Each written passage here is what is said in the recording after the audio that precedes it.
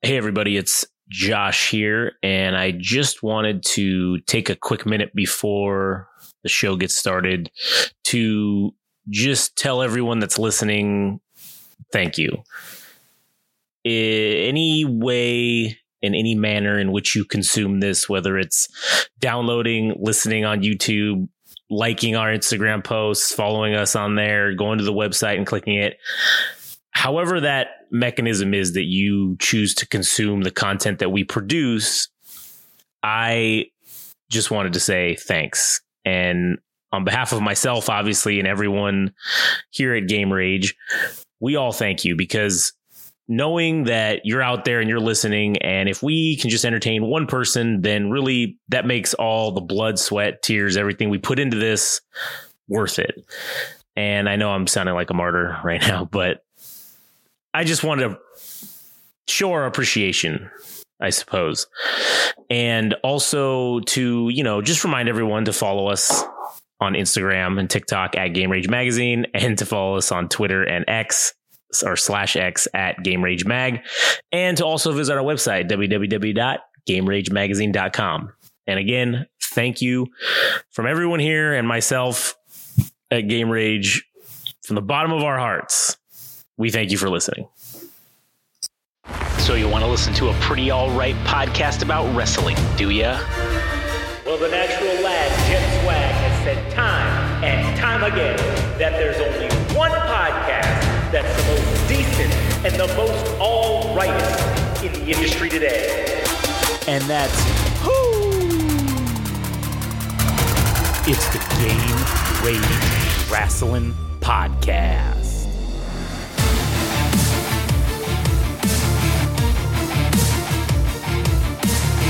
There's a charm to it. There is a charm to it. Anyways, all right. Well, welcome here to the episode 1, the inaugural.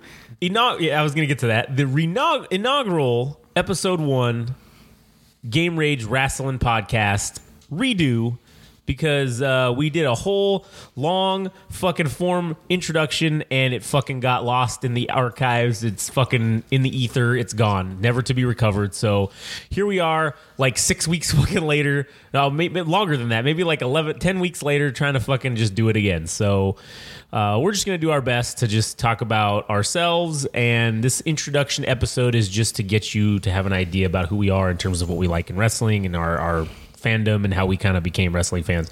So anyways, my name is Josh, I guess because you fucking wouldn't know if you've listened to this the first fucking time. So my name is Josh. I'm one of the hosts here, and I'm here along with Frank. Hello. And also here with Adam. Howdy. And yeah, so let's just start with how you got started in watching wrestling. Adam, go right ahead. Or Frank, you want to go? It was the popular thing at my school, and all my friends were into it, so I decided to start watching it, and I got hooked. Okay, Adam? Cousins, I think. Cousins would always usually have either like the pay-per-views or Monday Night Raw was like the thing to watch, and I don't remember when it happened, but one thing that is deeply embedded in my mind for wrestling, like from a very young age, is like Mankind being thrown over The cage, I know. Hell in a Cell, I know we're kind of rehashing this, but like that shit just stands out to me as like one of the greatest moments. Iconic, yeah. Yeah. So. No, yeah. Well, I mean, we're rehashing it amongst ourselves, but I mean, other people haven't heard this yet. So, for me, it's pretty much the exact opposite of both of you, as we've talked about.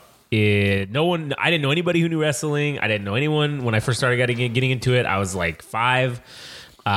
Basically, I think I saw a commercial for Monday Night Raw and was, oh, what's this? And ended up watching. Started watching it in the early 90s when it first kind of came out, and it slowly progressed over there to watching WCW, to watching NWA, ECW, to watching multiple different types of wrestling, and to New Japan, to Lucha Libre, all kinds of stuff. And then essentially I didn't tell anybody. I every kid that I ever saw previously that was a wrestling fan got made fun of, and they were basically ridiculed, and they were, oh, you watch that wrestling, blah blah blah, and so I just kept it to myself and enjoyed it alone with no one. And when I was in third grade, that's when I met the first people that I had essentially become friends with because of wrestling. They were the first. I mean, Frank is an example of a friend that essentially I became friends with initially because of wrestling, because it was just something in passing that we just happened to do or see, and then that's how it got started. So that's kind of how it got started with these guys, and they were real big into. They had a lot of cousins from the Midwest and all over the place, and so they would trade tapes, and so we would trade. Fucking leave him alone, man. He's getting tangled up. Trying to do. What is this tangle on, dick? There we go. All right. So we would trade tapes and stuff, and we would basically just kind of. So I got started to see ECW and all that type of stuff. So I just got fucking distracted. But anyway, so that's kind of how I got started into watching wrestling. And what did you guys have a favorite time period of what you liked the best of wrestling, Frank? I guess the Ruthless Aggression era. Ruthless Aggression, which was the Aggression. 2002-ish to like 2008 maybe. Yeah. That was a good time. I'd probably say somewhere similar along the lines, because as much as I remember being a young child watching wrestling, and like I remember the 90s and stuff, but like there's just some things like I have lapses in memory in. Yeah. But like Ruthless Aggression is something that I definitely remember kind of. They were playing in their piss, so there's a shit ton of it. They were all taking turns in there. Whatever. So he went all over in it, so that's why he's trying to get it off of him. I don't believe that, because it's undisturbed right there. It's just a pile. It would be all everywhere if they were rolling in it. I was literally watching. I'm telling you, that's not what happened. So, anyways, go ahead, Adam. So, anyways, the Ruthless Aggression period is probably one that I knew at pretty good length, but I do remember some of the stuff from the 90s, but it's like really like the Hallmark stuff that you would remember as a fan. But right. In great detail, what I know, all the storylines from the 90s, not probably not. So, right. Yeah. So I guess for me, it would probably be. It's got to be that Attitude Era, man. That 97 to 2000-ish era, and for me it was because I also watched WCW, so I wasn't just a WWF viewer. So those were those companies were both hot at that time, and they had the best storylines going on, and I just fucking loved it. I do love a close second, and maybe even possibly tied, is that ECW. No, just kidding. No, that Ruthless Aggression era of WWE, because I mean I love Evolution, man. Evolution is a mystery. Oh yeah, man. That I love that fucking theme song. So good, dude. The group was just so fucking good, man. They worked as heels just so fucking perfectly together, and really it introduced Batista and Randy Orton to greats that they went to become greatness on their own, outside of Evolution. And it was cool to see Flair and Triple H, doing that and kind of taking those guys under their wing, metaphorically or whatever you want to call it. And even if it is just storyline, those dudes still got to learn and hang out with them and be around two basically legends, living legends. Ironically, Batista being older than Triple H, so like him kind of being taken under the wing is such a weird situation. Yeah, that is true. That is true. But I love that time period too. So those but the NWO, and then it wasn't even just the main event stuff. It was just shit from top to bottom. It was like the cruiserweight. It was cruiserweight matches, like the cruiserweight matches, like Tajiri, fucking Jamie Noble. Rey Mysterio for a long time was kind of like a hallmark of the cruiserweight division. Fucking Spike Dudley. Yep. Fucking Billy Kidman. Fucking. But even like the mid card stuff, like Matt Hardy. Fucking Matt Hardy. Like Edge was Chris Jericho for like a long time was in that IC title scene. Fucking even the US title stuff was interesting, dude. When Kurt Angle was like US champion and he was the person that vetted John Cena, like for like the open challenge that he would do for like the US title.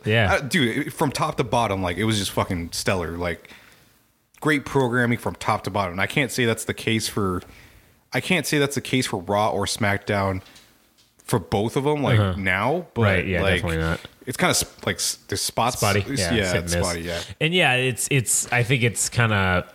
I'm not trying to turn this into one of those. Oh, I grew up in the fucking ruthless and like attitude era, so I know better about wrestling. That's not it. Like, I think there's better things that are done now than back then. And I agree. I do think that things have evolved, and a lot of the things that have evolved for the better, as opposed to them evolving for the worse. But I'm not, and by no means am I trying to say that this was the best definitive era or whatever. This is just my fucking opinion. Yeah. And I mean, do you look back at it with rose-colored glasses? I mean, I went back, whatever, fucking a month or two ago when I had the stupid COVID and was like quarantining myself. I literally, for some reason, I don't know why, I just started watching old fucking videos or old shit on the network or old Peacock, I guess now. Yeah. I just started watching old Raws on there for some reason and just going through it just at the beginnings of when the DX thing was first starting and whatnot. And man, some of that shit was bad, and you go back. It was AIDS. Yeah, it was deadly, dude. It was some of it was real garbage, and a lot of it didn't even really start to get good until like you could see it starting to form, and you're just kind of like, okay. Back when I was a kid, man, I thought, oh man, this is so cool. Oh man, they said ass and fuck. Oh man, this is awesome.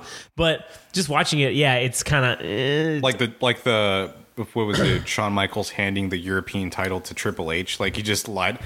Was it like Triple H running between the ropes back and forth? Yeah, like an asshole, and then just literally just laying on top of him, and then counting the three. And then when I saw that originally, I was like, holy shit! They got Sargent. They got that motherfucker. They beat him. They fucking beat him in his own game. He thought he was fucking them, and then they fucking took off their fucking pants and were wearing fucking thongs or whatever at the thing to piss him off even harder. But I just thought, oh man, they got him. Yeah, fuck that guy. Yeah, they got him good. What a piece of shit. And then now watching it back, it's just like, oh man, that was kind of weak. They could have done something better than that. But at the time though, that was good. Yeah. And obviously seeing shit that's happened since then, that oh man, they could have done this or they could have done something better like this, like that. Looking at it back with hindsight, I guess, you can see that, but some of the just generally just some of the promos were just terrible. Weren't you shitting on Bret Hart? Like, oh yeah, man, not to say that Bret Hart isn't a great in-ring wrestler. Oh yeah, but you were saying that, like the promos were AIDS. Yeah, man, I used to think that Bret Hart was good. I used to think he was good at everything, and not to say that he isn't a good wrestler, because he is good in the ring, but man, he just fucking would ramble, and they would all, him and the whole Hart Foundation would literally just look at each other as if fucking they didn't know what they were talking about. They were just and this and then that and fuck that guy too, and then they'd just look around at each other and here you talk, and then they'd go and Owen Hart would literally say the same thing 15 times in a row and just fucking keep repeating himself, and then literally wait for someone to take the microphone from him. He's like, guys, I don't know what else to say, so I'm going to keep saying how Stone Cold is a cripple, and he's a cripple, and I crippled him, and he's a cripple. I'm a crippler. I cripple people. I do crippling things. And he's like literally looking around like, hey, do one of you guys want to grab this microphone from me? Because I am just standing here. I'm out of ideas, and a lot of it was real bad, and it was. But would you say like the one moment that he had, the Montreal screw job, because he did kind of cut, like he did shoot on Vince McMahon in like the WWE, saying like, oh, you guys fucked me over, like you said I wouldn't fucking lose the title in my home show, whatever. And then it was kind of like convincing, and it looked like it came from the heart, and I'm like, oh, there's a moment where he was kind of had a hallmark moment for a promo or whatever. If it was in fact like it wasn't just him fucking attacking Vince McMahon or whatever. Yeah, yeah. I mean, yeah. So he had his moments. I mean, it's not like it was all bad. But in general, speaking from Monday Night Raw to Monday Night Raw, I mean, they were generally not that great. And a lot of the promos that happened were generally not that good. I mean, some of them were fucking hilarious. I mean, there is an episode that, I mean, it's in the past for us, but it's in the future for you listening that we do talk about some of those. And they're fucking, some of them are hilarious. And I don't know if they necessarily quote unquote hold up, if that's the right term, because some of them are, you're just kind of, well, hold on, you couldn't get away with this today, that's for sure. But they are funny as shit. Yeah, there was one. What's that guy's name? That would do the Ho Train. Oh, the Godfather? The Godfather. So I don't know what the context was because the Undertaker was out in the ring with him, and then like Godfather is telling him, he's like, everybody knows that he's pointing at fucking Undertaker. He's like, that you love hoes. And like, I think it was to try to break him in the fucking ring, like, to corpse or whatever. But I don't, Undertaker being the professional that he is, didn't collapse. Didn't crack. But I don't know what the context of why they were both in the fucking ring was. But yeah, it was just a interesting thing. That's funny. So, favorite? What's your guys' favorite wrestlers over the years? Well, I think I hate to say it, but I think Frank and I would agree on one or two top wrestlers for ourselves. But speaking for myself as somebody that grew up in the Ruthless Aggression area, and I think it probably would have been so much richer if I was familiar with like WCW to see Eddie Guerrero coming up through the ranks and like tag teaming with like Chris Jericho or wrestling against like Rey Mysterio and shit and all that shit. Like it would have been so much more rewarding to know all that information in hindsight. But him winning like the WWE Championship at No Way Out, especially like a pay-per-view like that, it feels like a throwaway. Yeah. When you don't see like title change. Well, not that you would expect a title change within like those pay-per-views between the big four. Right. But it happened and it was like, oh, holy shit! Like this is where like you knew wrestling wasn't real, right? Right, yeah. But for me, like that was kind of a moment where like, oh shit, like we're finally getting what I want, what I wanted to see. I'm like, oh, I'm invested now. Like yeah. And what's funny about that too is it was the one right before WrestleMania, and so you would think that going into WrestleMania, you've got this champion. He's, your strong champion. You're going to keep him through, and then you're going to drop the title at WrestleMania. But then to take the title off of him in a surprise fashion right before WrestleMania, I mean, that was... Not even giving a rematch. Yeah. And he instantly went into a feud with Goldberg after that. Yeah, that's true. That didn't really... go anywhere. It didn't go anywhere, and it wasn't cool. But it was cool for, like, Brock Lesnar to...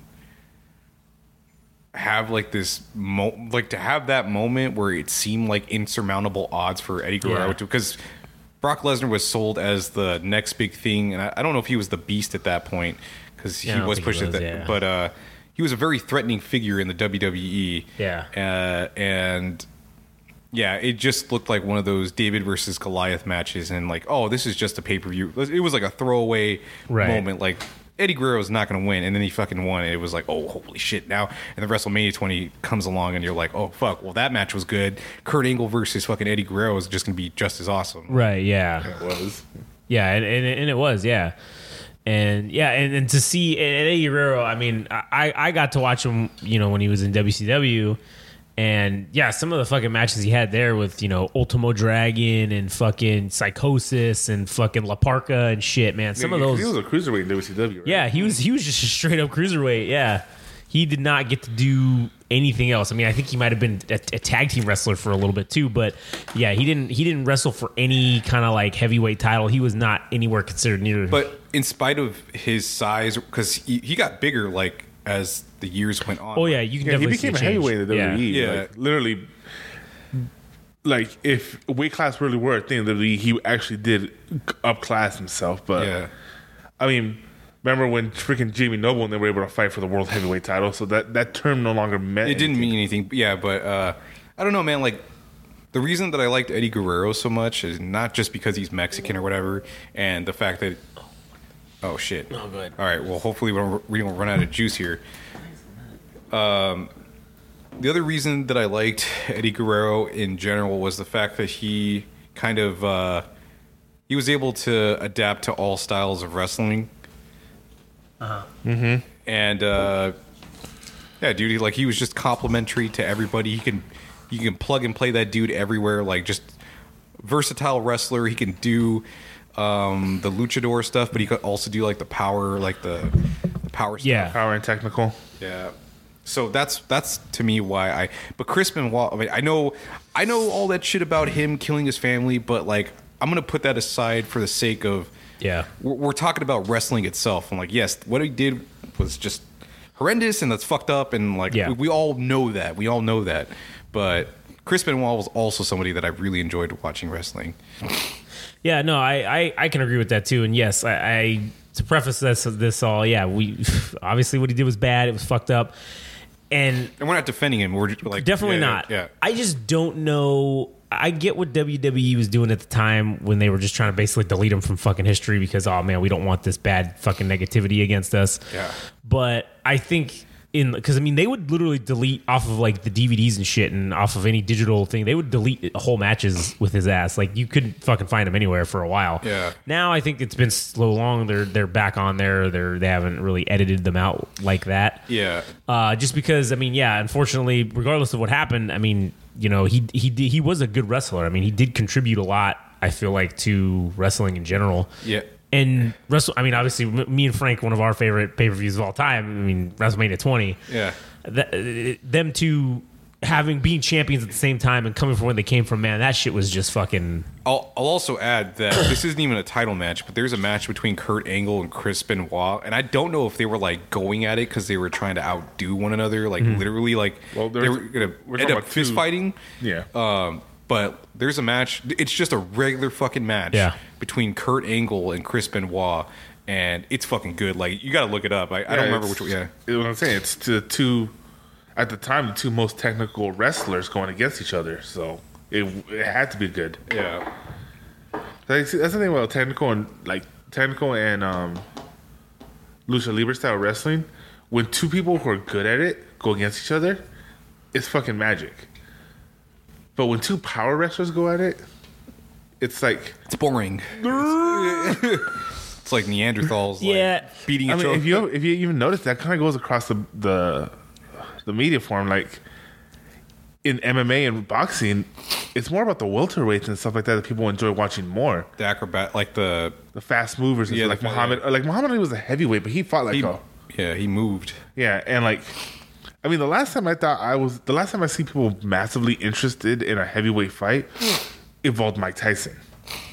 And again, that fool didn't move like a heavyweight. But like I said, like I've also noticed that in that same aspect of wrestling, power versus power wrestling is boring. It's boring, yeah. Like, dude, I wonder because I haven't seen WrestleMania. Is it 3? That's Andre the Giant versus Hogan, or is it 1? No, it's 3. Okay. I know that is like a pivotal moment in wrestling history because it's just like a David and Goliath moment. Right, yeah. And it's cool because like it's influenced pop culture in general. Like the two staring at each other, like Andre the Giant towering over Hulk Hogan looking down, and then Hulk Hogan looking up. Like, because something I enjoy is Street Fighter. And in the third iteration of the game, the third game, or the third iteration of the franchise, there's these two characters, one being Hugo, who is an homage to Andre the Giant. Mm-hmm. And when they made the new protagonist for Street Fighter, Alex, he's based on Hulk Hogan. Mm-hmm. And within like the match itself, if you were playing as either Hugo or Alex, when you encountered the other character, they had that moment in that's like cool. that WrestleMania 3 moment. Yeah. But as for the match itself, like, have you seen it? And like, what'd you think watched about it? Yeah, I watched it. So personally, is it boring? Yeah, okay, objectively, yes. If you didn't, let's say you didn't know who either guy was, it's fucking boring. However, the only way that power versus power works is when you have a spectacle behind it. Yeah. So Andre the Giant, yeah. is a spectacle, and Hulk Hogan is also, even at the time, was a spectacle, and the two had never faced before, so no one knew what was going to happen. And so watching them be kind of slow and fucking lumbering, it was a very much Andre does some offense, everybody boos, then Hogan does some offense, and then everybody's like, oh fuck yeah, and then but Andre does some. So it was very back and forth, like it's like watching a game of slow pong. The only thing that I remember that was like a real highlight is because of the fact that when Hogan the scoop slam, he scoop slammed Andre the Giant, and it was like, oh holy shit, he fucking lifted the fat motherfucker. Well, not the fat motherfucker, right? The big motherfucker. The big motherfucker, yeah. And when that was the moment, that's the iconic moment that's in everything, right? And so that's the only moment of the match, or one of the moments of the match that's exciting, because watching it objectively, it's boring. But if you had the hype going into it and everything, okay, like look at The Rock and Hogan for WrestleMania 18, right? That match, if you really look at it, it's not that great technically. Between who? Between Hogan and The Rock at WrestleMania 18. From a technical standpoint, it was whatever. It's not that great. I think I see your point, because, well, I'll let you go ahead. In terms of the technical wrestling itself, right? Hogan, he's old. His moveset is boring as fuck, dude. Right. Well, he's old. He's limited. He's got injuries. Big boot. Fucking leg drops. Leg drop. Doing the fucking go to the ear to see what everybody's saying. Right. Okay. But it was the spectacle of, we've never seen The Rock versus Hogan, the two biggest fucking stars of their era. We've never seen them wrestle each other. And granted, The Rock arguably was in his prime during this, and Hogan was definitely not. And The Rock kind of wrestled around Hogan. However, it was very slow. It was almost reminiscent of the Andre and Hogan match, except with the major difference being the hype behind it. And it was heavy. That match was all hype, and the match was amazing. The storytelling, because of the storytelling of how they told the story during the match. The wrestling moves themselves, they did like 7 moves, garbage. Okay, if you really look at it, but that's not what that match was meant to be. That match was not meant to be a technical masterpiece of a match. It was meant to be a spectacle of these two giants of the industry, these icons or whatever. It was, I think the tagline was icon versus icon, right? Yeah. That these two icons going against each other, and the way they did it, the audience was the audience made the fucking match, to be honest with you. If the audience wasn't into it, it probably wouldn't have been I wouldn't remember it, or it wouldn't have been as good. But because the audience was so fucking into it, and every time somebody, because it was literally split 50-50. It was some from The Rock, some were for Hogan. And when Hogan would do some moves, you get that some kind of whatever, boos and some yays, and then boos and then yays. And then eventually one started to take over the other, where Hogan started to get more cheers than The Rock, and then The Rock kind of looks around and goes like, what the fuck is going on? Yeah. And him playing into that, though, it was all part of the fucking spectacle of it. Yeah, so was that planned? Like, if it was... You can never plan around the audience. I don't think that was planned. Because like Hogan he basically went face within the match. That was planned, but like the audience accepting Hogan before that moment was not planned. Like, you can't plan around the audience, because we saw what happened with Roman Reigns when they first tried to push him. Yeah. Even using The Rock, and that did nothing. So you can't predict the audience. You can only create a scenario and hope that the audience buys it. Yeah, because that shit was wild. It's like, because I don't know, up until that point, The Rock was not. I don't know if he was liked, but he was part of the NWO, and what was like kind of the consensus. Hogan. What was the consensus like at that up until that point? Like, he was not liked, right? He was like, they were liked in the sense that they were NWO. Yeah. So in the terms of the storyline, okay, because WCW had been gone for a few years at this point when he came back, and their contracts just finally ran out from WCW, from Turner having to pay them. Yeah. So once that happened, that opened the door for them to come in and do shit. So in terms of the storyline, Vince was pissed because of Ric Flair owned half the company at that point, because after the whole invasion angle with Shane and Stephanie, Ric Flair bought their shares of the WWF. So he owned like half the company, essentially, is how it was in the storyline. So Vince did not like that. So he was trying to get rid of it. He said he finally was like, the big promo was, he said, I'm gonna kill my own creation. I'm not gonna let somebody else kill it. I'm gonna do it. And so he says, I'm gonna inject a lethal dose of poison into the WWF. And then he's sitting in this chair. It's all black and white, the whole promo. And then he's like, I'm gonna kill the WWF, and he's like, yeah, it's gonna be me. And then he turns around in the chair because you think you're looking at him the whole time, but it turns out you were looking at him in a mirror. And he turns around to actually face the camera, and then you see on the back of his chair it's written NWO, and he says, "Me and the NWO." And then they come out at, ironically, how funny, they come out at No Way Out 2002, and it's like NWO because it's No Way Out. So oh man, they fucking come out, and they come out to fucking thunderous applause. And was that the No Way, like, did No Way Out involve? It was like a yield sign, and there was trucks. Yeah. Was that the one? Like, that was the one. Yeah, that's the one that was that pay-per-view setup. Right. That's one thing that I miss, man. Is like set pieces for fucking each individual pay-per-view. It wasn't just one thing. Cookie cutter. Yeah. It's not the same as it looks on Raw. They just put on some fucking different graphics and then call it a day. Yeah, I do miss that, man. They used to have some good ones. But anyway, yeah. But back to that, yeah. He came out. He was. They were cheered, and then they literally said, "Oh, we're not here to kill the WWF." Blah blah blah. They started saying all this shit, and they were like, "We're here to make it better for you guys." Oh yeah. And then they literally started doing bad guy shit the whole rest of the night, and then slowly became the heel. And Hogan was booed constantly against The Rock everywhere, except when at WrestleMania when they got there. The Canadians love Hogan no matter what. Because it was in I think it was in Toronto. Was where 18 was. And they love fucking Hogan no matter what. They will always cheer him regardless of his status as a heel or a face. And that's what they did. They eventually, they knew that was going to happen though. So in the storyline, that's kind of how what happened. Hogan loses obviously. And then, everybody's, they're giving him the things about you still got it and all this other stuff, blah, blah, blah.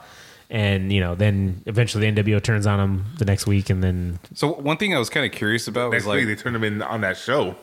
Yeah, that's true. Actually, that same thing. Thank you. So one thing I was kind of curious about, like back then, is that they bought WCW wrestling, right? So they basically acquired all this talent, right? So and did nothing.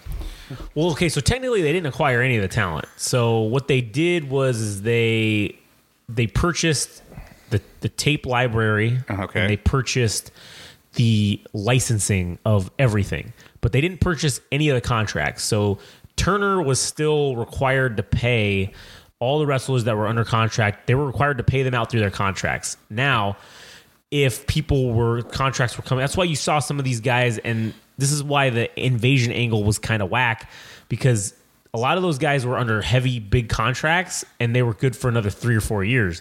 So there's no way they were going to come work for the WWF for less money. So they're just getting paid to stay at home because Turner was obligated to pay their contracts, and the WWF did not have to take them on. So the guys that didn't have big money contracts, those are the guys that went.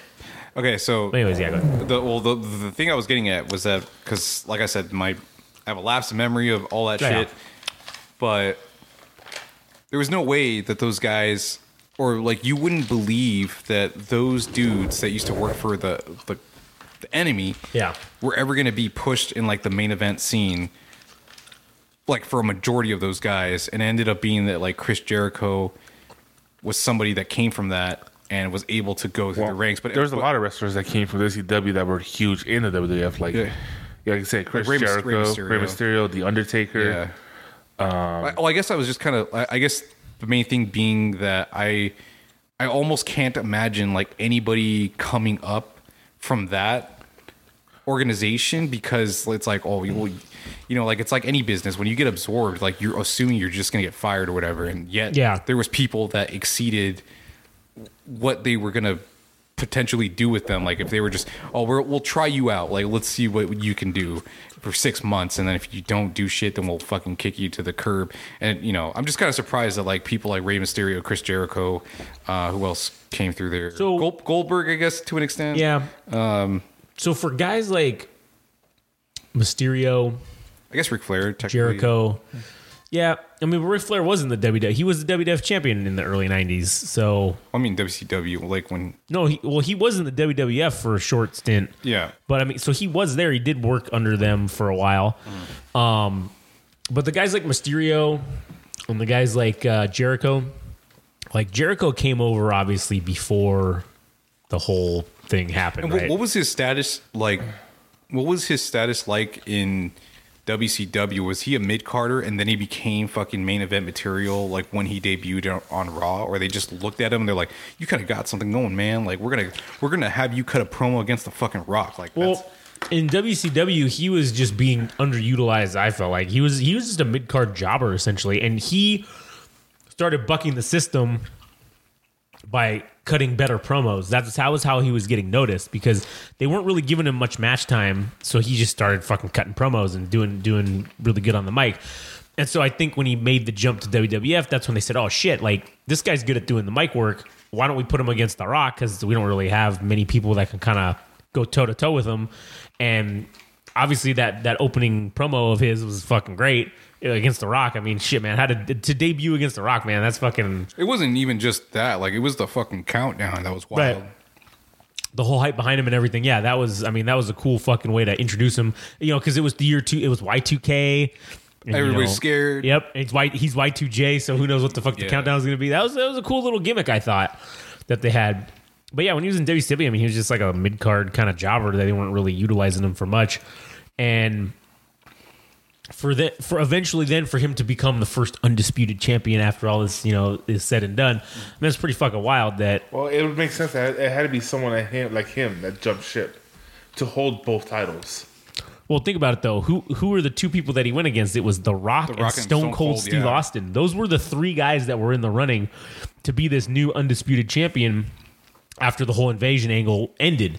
And you would think that the obvious choice would have been either The Rock or Stone Cold, because, oh yeah, they've been WWF stalwarts this whole time, fucking for many years.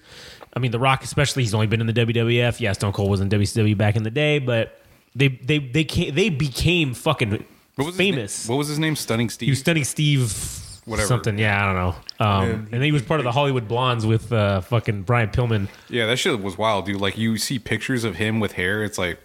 Yeah, man, that looks weird. It does, man. It does look weird. You remember his crazy face when he was doing promos in the basement for ECW? That's all he did. Man. He just did like 3 promos for ECW, and that's it. And then he got picked up by the WWF, yeah. But, yeah, fucking...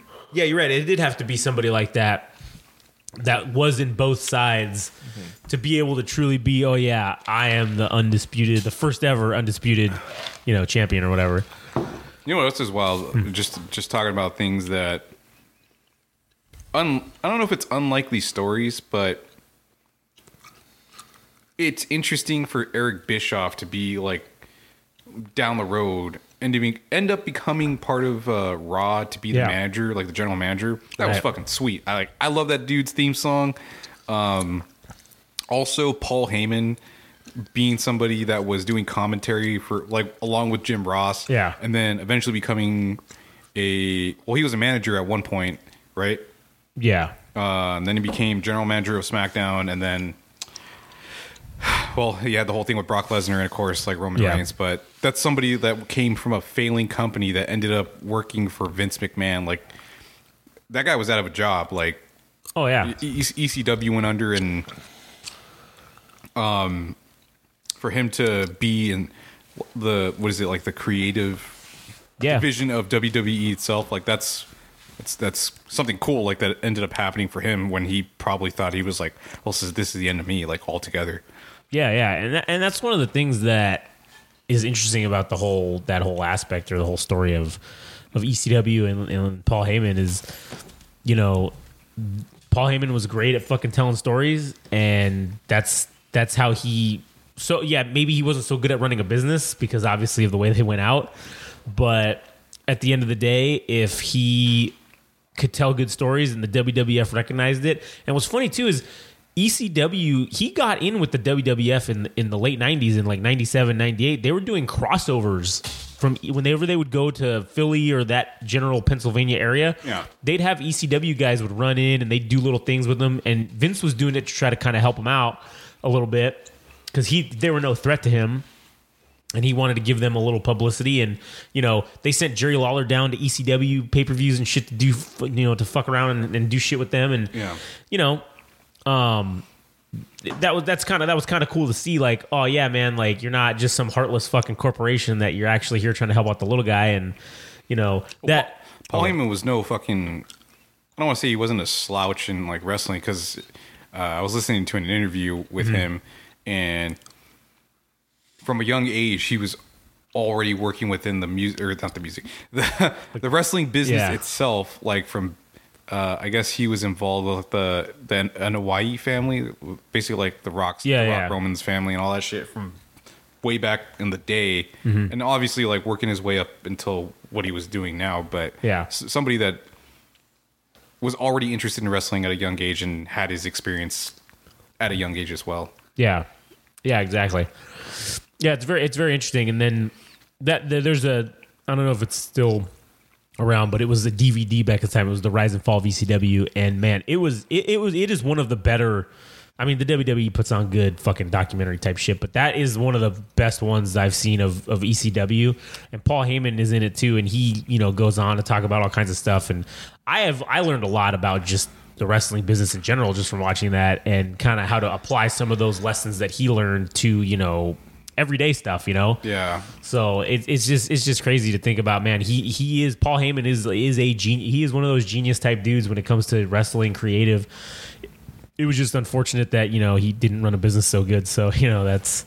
I mean, it didn't work out bad for him either. No, I mean, he came out ahead. At the end of the day, and quite frankly, a lot of the guys that worked for him that he got fucked in the end. I mean, they ended up coming out ahead too, because a lot of those guys he helped get into WWE when he went over there. So I mean, eventually, guys kind of made out. I mean, I'm sure there's always some dudes that got fucked and just will never forgive it, but.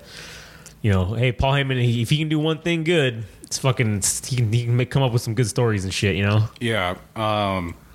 So one thing that I've been thinking about recently, that I mentioned to you earlier, was that AEW has been doing post media scrums, and I think it's good that AEW has been in the mix for like a minute for the last 5 years? Or more. Something like that. Because. Competition creates creativity or originality, right? Right. And that was the case with like the Monday Night Wars with the WCW and Raw. So something that AEW has been doing that resulted in great shit, like the CM Punk meme with him working with fucking children, and the baked goods, like that was all that all came out of like the post media scrum, right? Right. Yeah. So then WWE wasn't doing that shit at all. But it took AEW to do something like that to get the WWE to start incorporating that in their content as well. So it's like it's just good for the business itself, for like the wrestling industry itself, to have multiple fucking things, because WWE itself doesn't have any motivation to fucking innovate or do anything that's cool unless somebody else pushes the envelope. And that's where I think AEW has come into the fold to... I mean, do they do things perfect? No, I don't think so. But, hey, they're a close second that is pushing the envelope as far as like wrestling goes. Yeah. No, I agree. And I think that over the last 20 years, the WWE's kind of become...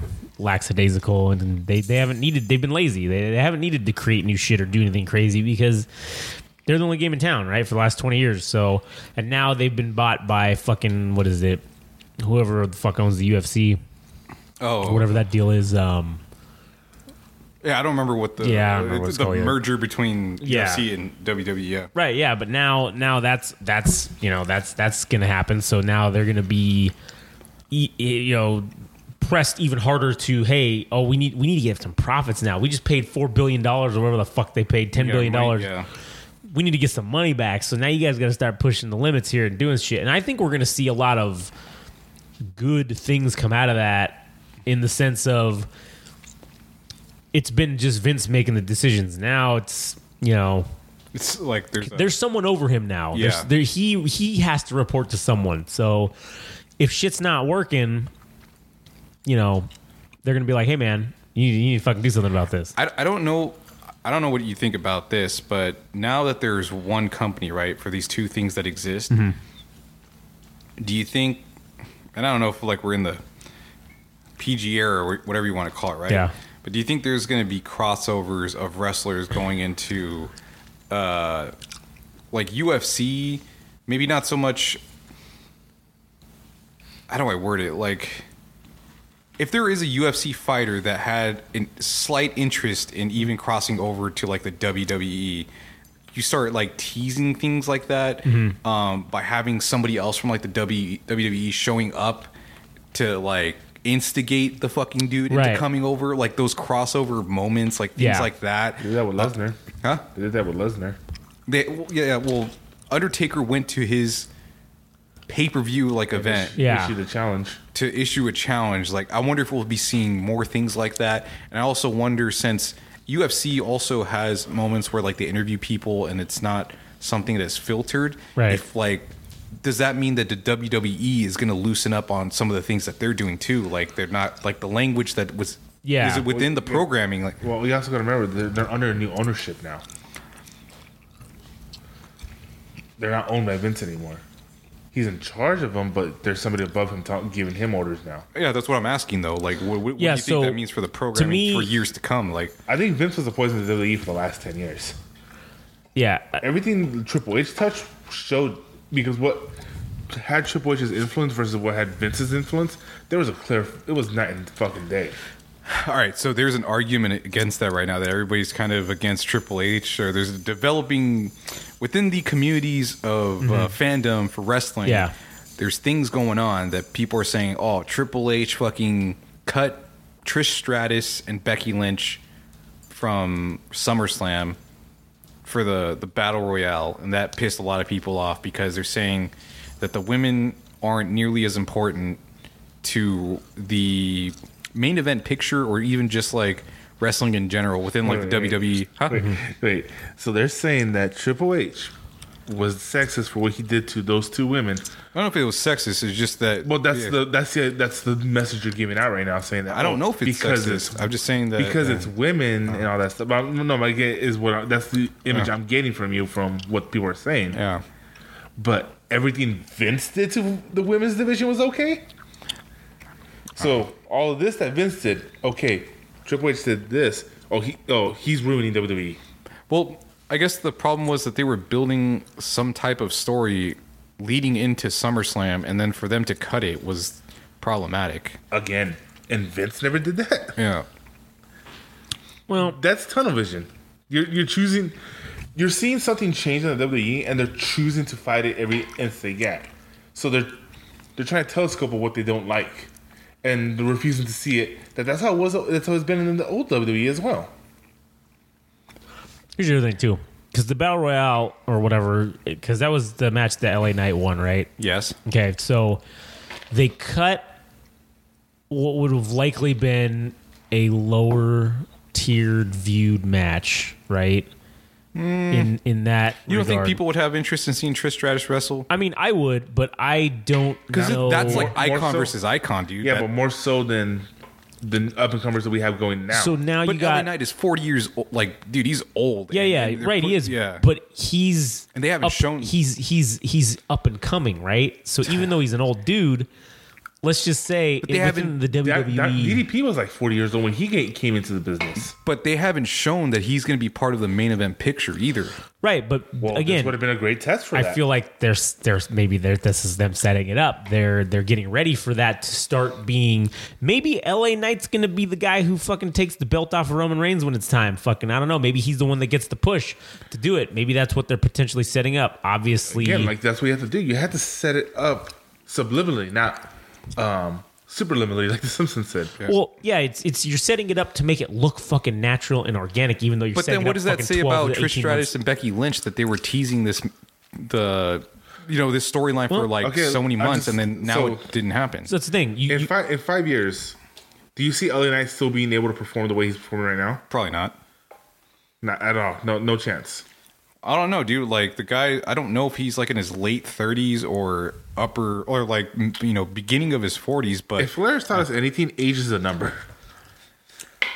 Maybe. I mean, even Edge came back and he's like in his 50s. Yeah, I don't know. Maybe people are just better athletes and there's better conditioning. And like better workout programs, better health programs to keep your body in shape, and maybe that's changed a lot. So my second question is, in 5 years, do you think Trish Stratus and Becky Lynch can wrestle in the same division, in the same league. That's what I'm saying. Mm-hmm. Well, here's because I like Trish Stratus. I love her. She was great but do you ever remember? The only time I ever remember her having I can't say that word. Memorable matches was against Lita. Everything else was either. What about Mickie James and what's that other woman? Mickie James and. You kind of proved my point where you can't even remember the person. I remembered one that still counts. Well, yeah, but I think that whole side of the argument's kind of even just irrelevant. I think that the main factor is okay. Becky Lynch. Well, no, I'm just saying Becky Lynch and fucking Trish Stratus, right? They've been teasing it for months. Okay, so what if let's tease it for another month? What's the difference? We're potentially going to set up.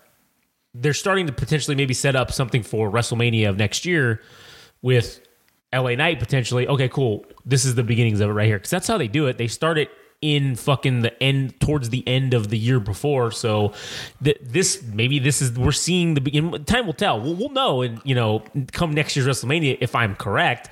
But this could be this could be the start of the push where he's going to be taking the title off of him at WrestleMania next year, or maybe even doing something, taking another title. Who the fuck knows? So they had to make a choice. All right, cool. We only got a certain amount of time. Let's drop this other match. And maybe there's another factor going into it that fucking we don't know about. Trish Stratus is also in her late 40s or mid 40s or whatever, right? So maybe wasn't up to it for now. Maybe she needed another month or two to do something. Maybe there was another extenuating. Becky Lynch is still coming off of having a baby. Maybe she fucking had something go down. Who the fuck knows? What other extenuating circumstance could have caused them to make this decision? They could wait till the next to cut. They could wait till the next pay-per-view and have that match, and it will still draw the same attention because both of them's name is still big. But they're using this chance to try to create LA Knight to have a better name to get ready to get him to the next level. But it doesn't seem the same to have a match at SummerSlam versus, say, No Mercy. Like, it doesn't come across the same. Dude, honestly, like the big four, like, all right, think about this. The Hallmark moments are in the top 4 pay-per-views, right? But then you push it onto No Mercy. You're saying that you don't value that thing the same as. Again, we're not saying they're going to push it to that pay-per-view. We're just saying they're going to push it to another pay-per-view. Right. But at the same time, if I'm being honest, in the last couple of years, there's only been all the other red pay-per-views have been the fucking same, and then there's WrestleMania. Right. WrestleMania is the only one is the only one that matters. All the other pay-per-views are just Royal Rumble, I guess you could say is. Even then, there's no not glitz and glamour. There's no like pageantry to it. It's just, hey, these 40 guys are gonna wrestle. Okay, 10, 9, 8. Okay, the guy's out. Next guy's coming in. It's like there's no passion for this match anymore. The only time I see people get excited in wrestling these days is for WrestleMania. And again, talking WWE, not. It's for WrestleMania. So to me, all the other pay-per-views are the same now. They're glorified Raw or SmackDown match to me. I mean, there's a point. That is a valid point. But back to the thing you were saying about the Becky Lynch thing, right? And the Trish Stratus match. Look at it this way. How many other matches were on the SummerSlam card, and what were they, right? They were Jey Uso fighting Roman Reigns in the tribal combat or whatever match, right? Okay, it was Brock Lesnar versus fucking Cody Rhodes. You're not cutting either of those two things. Well, no, okay, but I'm getting to the point here. So you've got all these you got 3 or 4, maybe even 5 big time quote unquote matches, right? And you're gonna choose between these 2 maybe lower tier matches, okay? I think Becky Lynch and Trish Stratus deserves to be on a card that match will be remembered. I think that match should be on a card that maybe is kind of weak, and they need to up the game of that card. So like No Mercy, sure. This could be the start of they've been teasing this for months. This could just be this is going to likely be just the first match in a feud. So to me, it doesn't really matter where it starts, but put it on a card that people are going to remember it more. I think that this card in general for SummerSlam had other shit on it where bigger things were happening, and I felt like that might have got lost in the shuffle. So that could have been a factor of saying, hey, let's pull this off. Let's dial this back. Let's do something to feature LA Knight because he's got nothing to do. We're going to be starting to push him here soon. Let's just make a battle royal. Who gives a fuck? Yeah. Remember Randy Orton versus Triple H? That match is fucking headliner. They built it up, but nobody gave a fuck about it after Undertaker versus fucking Shawn Michaels. So if you can have an amazing match, but if something else is greater, it's gonna drain the audience. So if you don't have, and if it's Trish Stratus versus Becky Lynch, Icon versus Icon again, like The Rock versus right, yeah. That needs its due, and if you put it against other matches of this caliber, it's not going to get its due. I agree with Frank too. I do think that Trish Stratus versus Becky Lynch, that is the women's version of essentially Hulk Hogan and The Rock, right? That's what that is.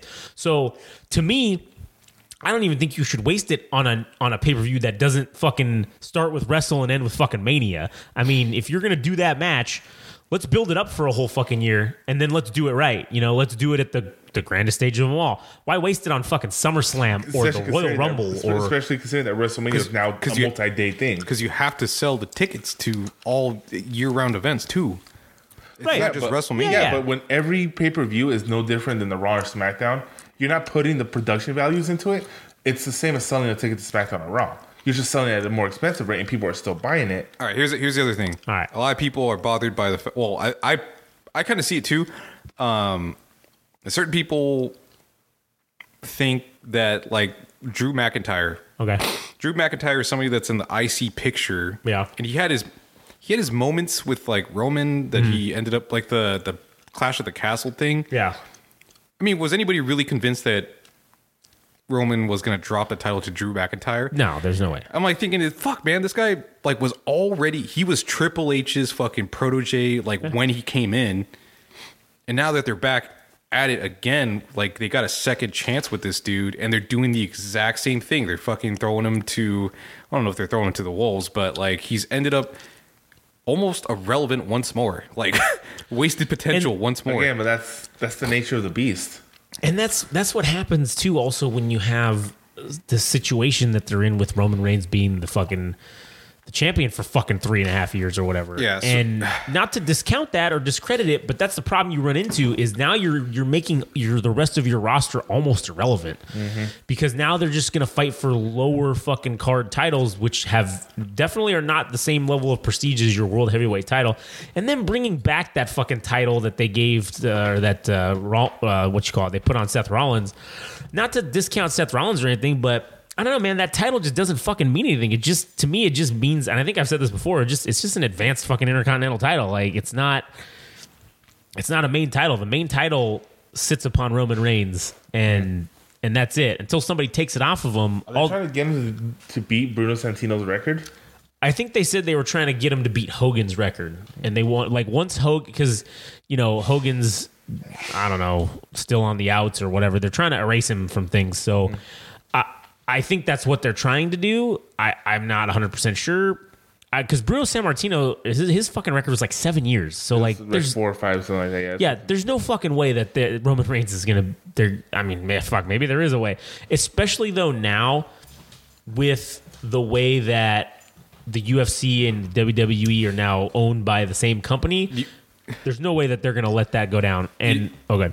You know what people are speculating is that Roman is going to hold the title for 1,400 days for the fact that they have to renew if they're going to have network television as where SmackDown's going to be placed, if they're going to make a deal with Fox once more, that they need to draw people. Because, again, people are speculating that after the fact the title goes to somebody else, that people aren't going to be interested they're not going to give a fuck about SmackDown. So in order to keep viewership up, Roman has to hold the title for a little bit longer, maybe a year or two, to the point that he surpasses Hulk Hogan, and also, again, for the fear that if they renew a contract with Fox, that they have to keep viewership up, right? Yeah. So they're going to keep the numbers up as long as Roman's champion. And to kind of also tie in what you were saying earlier, the question earlier about how do we think this is going to affect the future with the UFC and the WWE?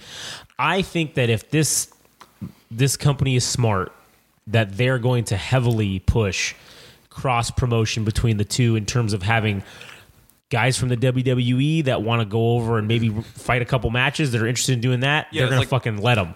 And it's gonna piss Dana White off because he hates the WWE. Right, he does, but who gives a fuck? Because this is a smart business move. Because and Dana White as a businessman should fucking appreciate this, and I'm sure he will. Get paid, yeah. Right. Well, because it's gonna do is it's gonna provide legitimacy to the WWE, and it's going to get more exposure for the UFC to an audience that likes watching people fight, that has a very huge audience in this because of this PG area. It's got a younger audience that's going to grow up and become older. That's a good point. So they're going to naturally transition. If they see all these assholes coming from, who are these guys? They're from the UFC, because I'm sure it's going to be blasted on the fucking banner when they walk out. I'm sure it's going to say UFC fighter so and so is going to come in there. They'll wrestle a couple of matches. They'll have some feuds with some people, some big names, and that's where this mid card talent. That's what they're going to be utilized for. That like your Drew McIntyres, your Sheamuses, your fucking. Seth Rollins your Finn Balor's, those guys are going to fight dudes that are within their technical weight class, like in real life. They're going to wrestle them in wrestling matches.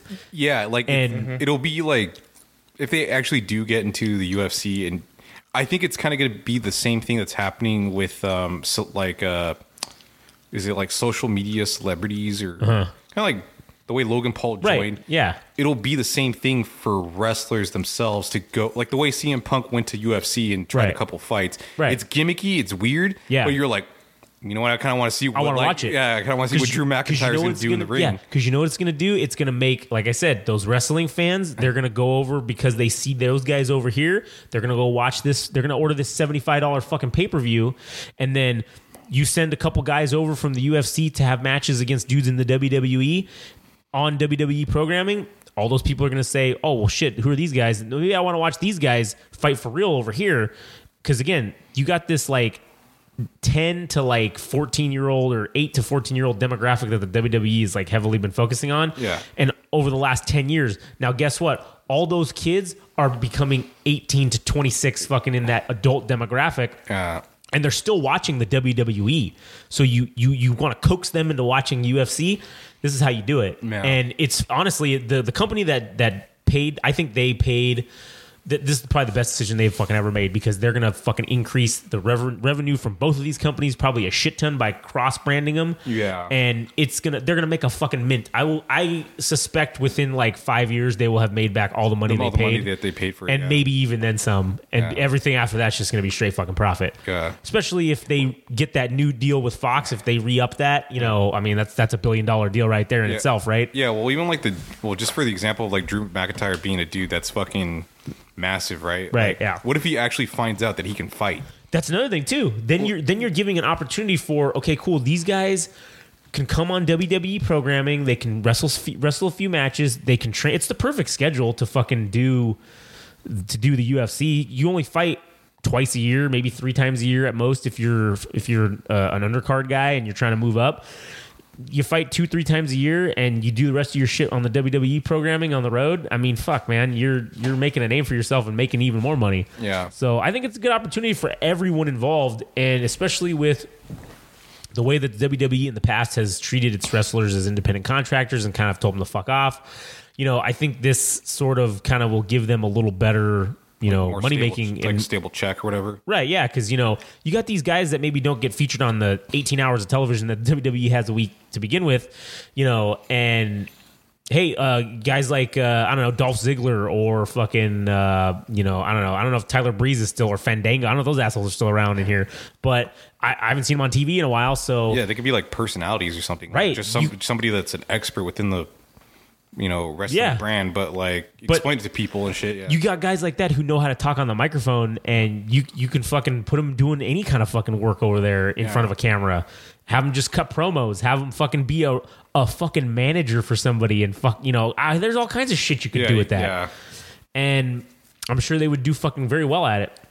So yeah, I think the future for pro wrestling in general, I think it looks bright because all these things that the WWE is going to be doing with the UFC, more than likely, it's going to propel AEW to have to do what? They're going to have to innovate too to get people to come watch their shit. And then, like you said, with the media scrum thing, okay, so AEW innovated that. Now the WWE's copying it. Now WWE's probably going to end up doing it better just because they fucking have they know how to do it. Like, they're the machine. They are the machine, yeah. They're going to take what they did and do it even better. And that's cool because then guess what? AEW's going to have to come up with some new fucking fandangled shit. And they're going to say, hey, let me do this. Let me do that. Oh, cool. The WWE will take it, make it better, and copy it and make it even better. I don't know. So either way, it's going to provide hopefully some good opportunities for everybody, and it's going to provide good entertainment for all of us who sit here and watch it. So yeah, I think this is a good spot to end. I think so. Frank, you got anything else to say? You look like you're about to die. So anyways, all right. Well, this was the redo of the first episode. So thank you. The next 4 episodes, 2 through 5, we recorded before this several weeks. So we may have repeated some things that we've said. So just know going forward from episode 5 on, it's going to be every time we record it, it's coming out that same day or the next day after. So yeah, those topics are also like insulated from one another. So like anything we talk about, it doesn't carry over to the next thing. So it's like you can just enjoy each thing individually. Right. Yeah, absolutely. That's a great way to put it, Adam. So anyways, so thanks again for listening, and hopefully we'll see you around for several other episodes, and that's about it. All right, thanks.